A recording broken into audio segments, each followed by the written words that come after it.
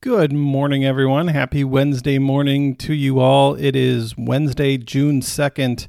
We are officially in June. I can't believe the year is flying by, and the summer has already begun, so that's exciting.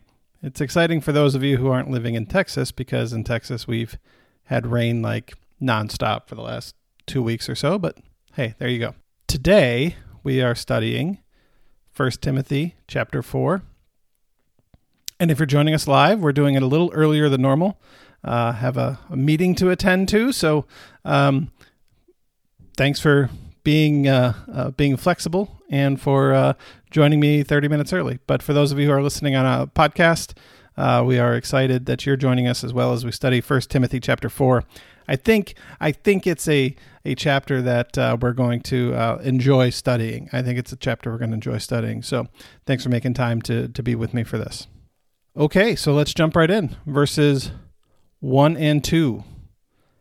Now, the Spirit expressly says that in later times some will renounce the faith by paying attention to deceitful spirits and teachings of demons, through the hypocrisy of liars, whose consciences are seared with a hot iron.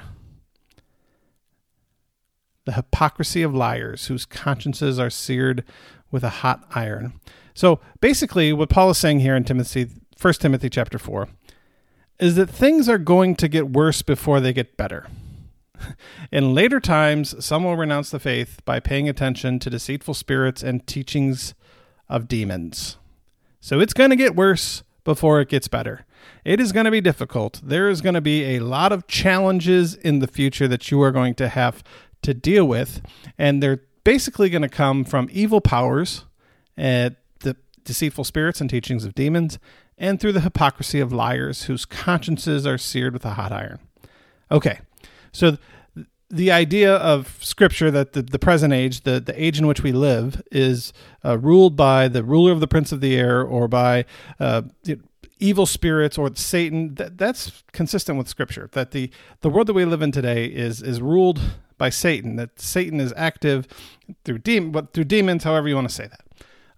And so the present age is ruled by evil powers. And so the message of God and the presence of the Holy Spirit for the people of God and for all of humanity, is working to help people overcome the work of Satan and the evil powers. So through the hypocrisy of liars, whose consciences are seared with a hot iron. So these people will lie and lie and lie and lie and never feel bad about it. Jesus, in the Gospel of John, refers to Satan as the father of all lies. All lies come from Satan. And so you can see the power of Satan in the world as people tell lies and don't feel bad about it. So the hypocrisy of liars, whose consciences are seared with a hot iron, meaning that they're just not going to feel bad about it. And so, the early church believed that false teachings and negativity and all the challenges that came from demons and from Satan. But who do we blame? Who do we blame for the challenges in the world? Who do we blame for the sins of others that make our lives more difficult? Who do we blame for all the bad, right? All the bad things that people do. I don't know. I mean, is it what we call it narcissism, right? Or we call it selfishness or self-centeredness, the desire to be on top, right? Where does that come from? Does that come from Satan? Does that come from, as he says, the teachings of demons in our lives? I don't know, but I think it's an interesting verse that we can see playing out in the world today still, right? The hypocrisy of liars, whose consciences are seared with a hot iron. People will tell you a lie, and they'll continue lying to you if they think it's going to help them. That's the way of the world, and they're not going to feel bad about it at all. So who do we blame for that? Well, I don't know. All right, we continue verses 3 through 5. They forbid marriage and demand abstinence from foods which God created to be received with thanksgiving by those who believe and know the truth. For everything created by God is good, and nothing is to be rejected, provided it is received with thanksgiving. For it is sanctified by God's word and by prayer. So another shot at the Gnostics. Paul is basically saying to the Gnostics that those who would tell people that they need to refrain from certain things, refrain from marriage, refrain from certain foods. Paul says that everything that God made is good. We do not need to refrain from God's gifts. Just use them correctly and with thanksgiving. I think it's an important lesson that we all need to hear, that all that we have is a gift from God. All that we have is a gift from God. God has blessed us generously and blessed us through grace. And the danger then is that we become spoiled, right? We become spoiled, meaning that we don't see that the things we have are a gift. We try to gather as much as possible, and we become, entitled. There's a feeling of entitlement. All that I have, is mine, and I need more, and I need more. Yeah, I was talking to a member of our congregation, talking about philosophies on raising children, and he said, the way that I define a spoiled child, or what keeps a child from being spoiled, is one, sharing what you have, and two, being thankful for it. If you share what you have and you're thankful for it, then you're not spoiled, right? So all that we have is a gift from God. We are called by God to receive it with thanksgiving and to share it, because all these gifts that God has given the people of the world, right? All the people, is to be shared with one another, to make sure that everyone has enough. And so we share, because no one can monopolize God's gifts, and we are grateful, thanking God for these things in our lives. And it says, provided is received with thanksgiving, for it is sanctified by God's word and by prayer. And so when we pray, a prayer of thanksgiving for the things that we have, that thing is sanctified, right? It is made sacred. It is made holy. It is seen as a gift from God. And so the importance of giving thanks to God for all that we have. Then we could continue right with the next verses 6 and 7, which is just some advice for Timothy. If you put these instructions before the brothers and sisters, you will be a good servant of Christ Jesus, nourished on the words of the faith and of the sound teaching that you have followed. Have nothing to do with profane myths and old wives' tales. So basically, the advice here to Timothy from Paul is to teach the people in your congregation what I'm telling you to teach them, right? I am now, this is chapter 4. I'm doing my best to tell you everything I can, to teach you as much as I can, so that you teach it to the congregation, so that you teach them in a gentle way, and help them to learn and help them to understand what it means to be a child of God. And I love this phrase, nourished on the words of the faith and of the sound teaching you have followed. To be nourished on the words of the faith. It's important for teachers, who are teaching to continue to study, right? To continue to read, to continue to learn. As someone who teaches the Bible, it's important for me to continue to learn about the Bible. It's important for me to continue to read and to learn myself from other teachers. But study for the sake of nourishment. I love that word. I love that word here, to be nourished on the words. When we think of nourishment, what do we think of? What do we think of is that which, we think of food and we think of water, that which nourishes our body, vegetables and fruits and all that stuff. But the word of God is the words of the faith, as Paul writes to Timothy, is nourishment. It's nourishment for our soul. It's nourishment for our life. It helps us. And it's something that we should often intake, right? And so for those of you who are listening to this, I hope this is nourishing for you. I hope this is spiritual nourishment for you. And if it's not, then I hope you do some devotion or study or find another podcast or whatever that is nourishment for you. But I think it's important that we are nourished on the words of faith. He says, have nothing to do with profane myths and old wives' tales. Avoid the myths and wives' tales. Stick to the truth. Stick to what we know. Let's not participate in in that which is a myth or a wives' tale, or that we can't prove or that we don't know is true. And so a few years ago, every few years this comes up, right? What about the other gospels? The gospels of Peter, the gospels of Judas, all these other gospels that come up. Why aren't they included in Scripture? Why don't we study those? Why don't we? Well, the reality is those gospels, from what we know, from what we understand, were written not by the person whose name is on it. So the Gospel of Peter, our belief isn't that it was written by Peter. It was just someone later who's like, I'm going to write the Gospel according to Peter, and 100 years later, and they write it. Or with Judas,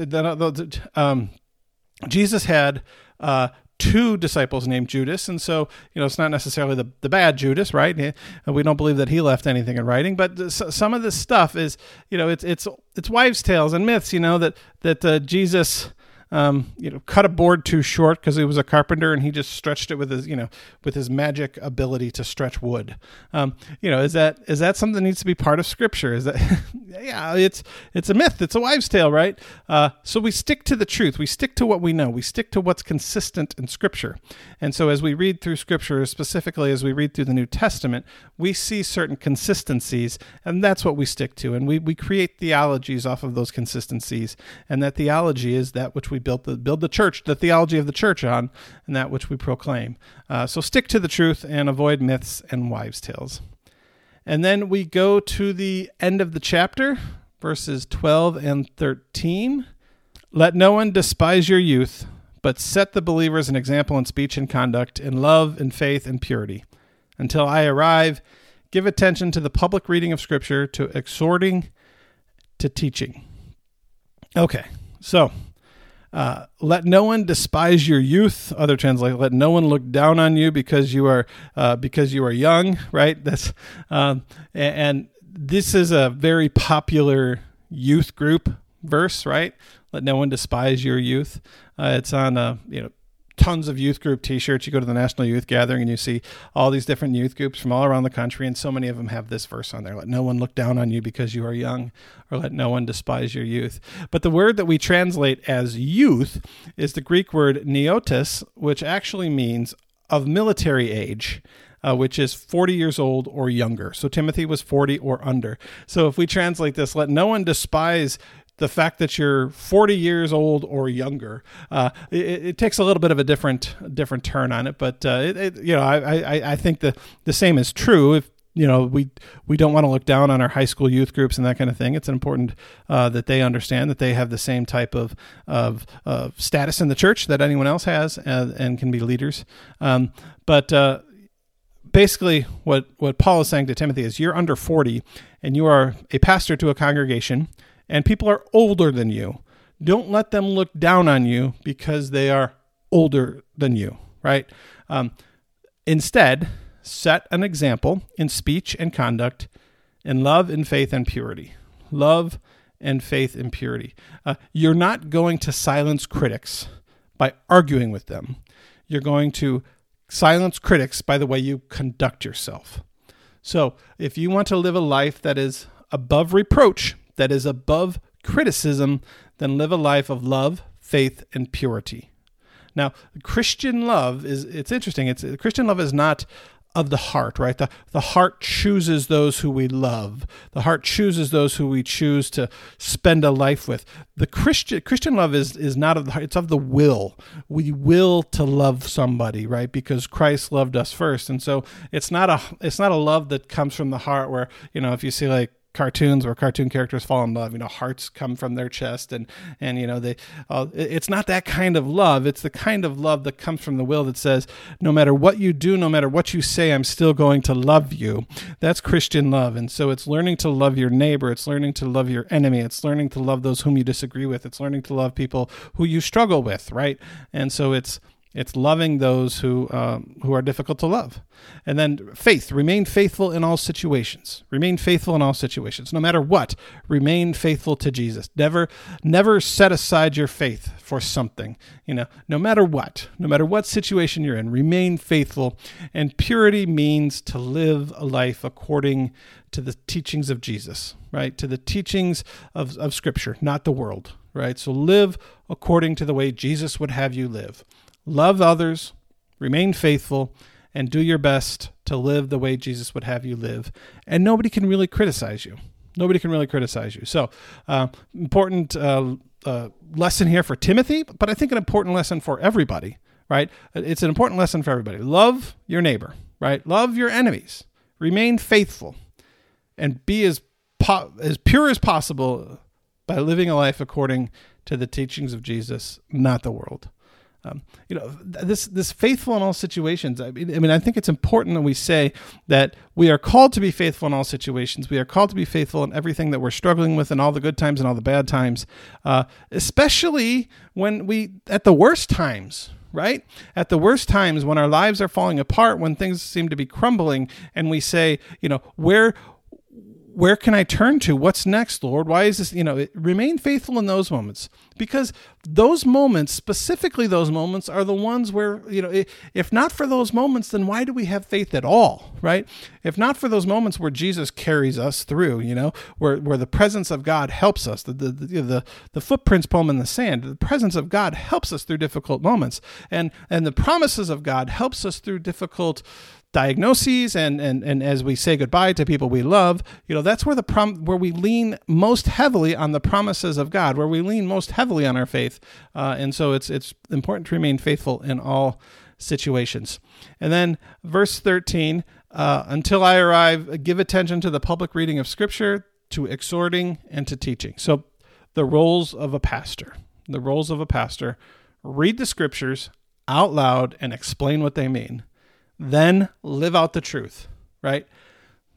Read the Scriptures, explain what they mean, live out the truth, and then, exhorting, pray. Pray. It's so important that pastors pray often, pray for members of their congregation, pray for their community, pray for their world, pray. We can never pray too much. So, and that's it. Short chapter, 1 Timothy chapter 4. Next week, we'll study 1 Timothy chapter 5. And thank you again for joining me, and we will close with prayer. Good and gracious God, we thank you for the gift of grace. We thank you for coming and being with us, for making your home inside of us, for dwelling with us, and for helping us through all the difficult times of life. Help us to remain faithful to you in all times. Help us to love the way that you would have us love, and help us to live the way that you would have us live. In Jesus' name, amen. All right, everybody, have a wonderful day. Take good care of yourselves, and we will see you next week with 1 Timothy chapter 5.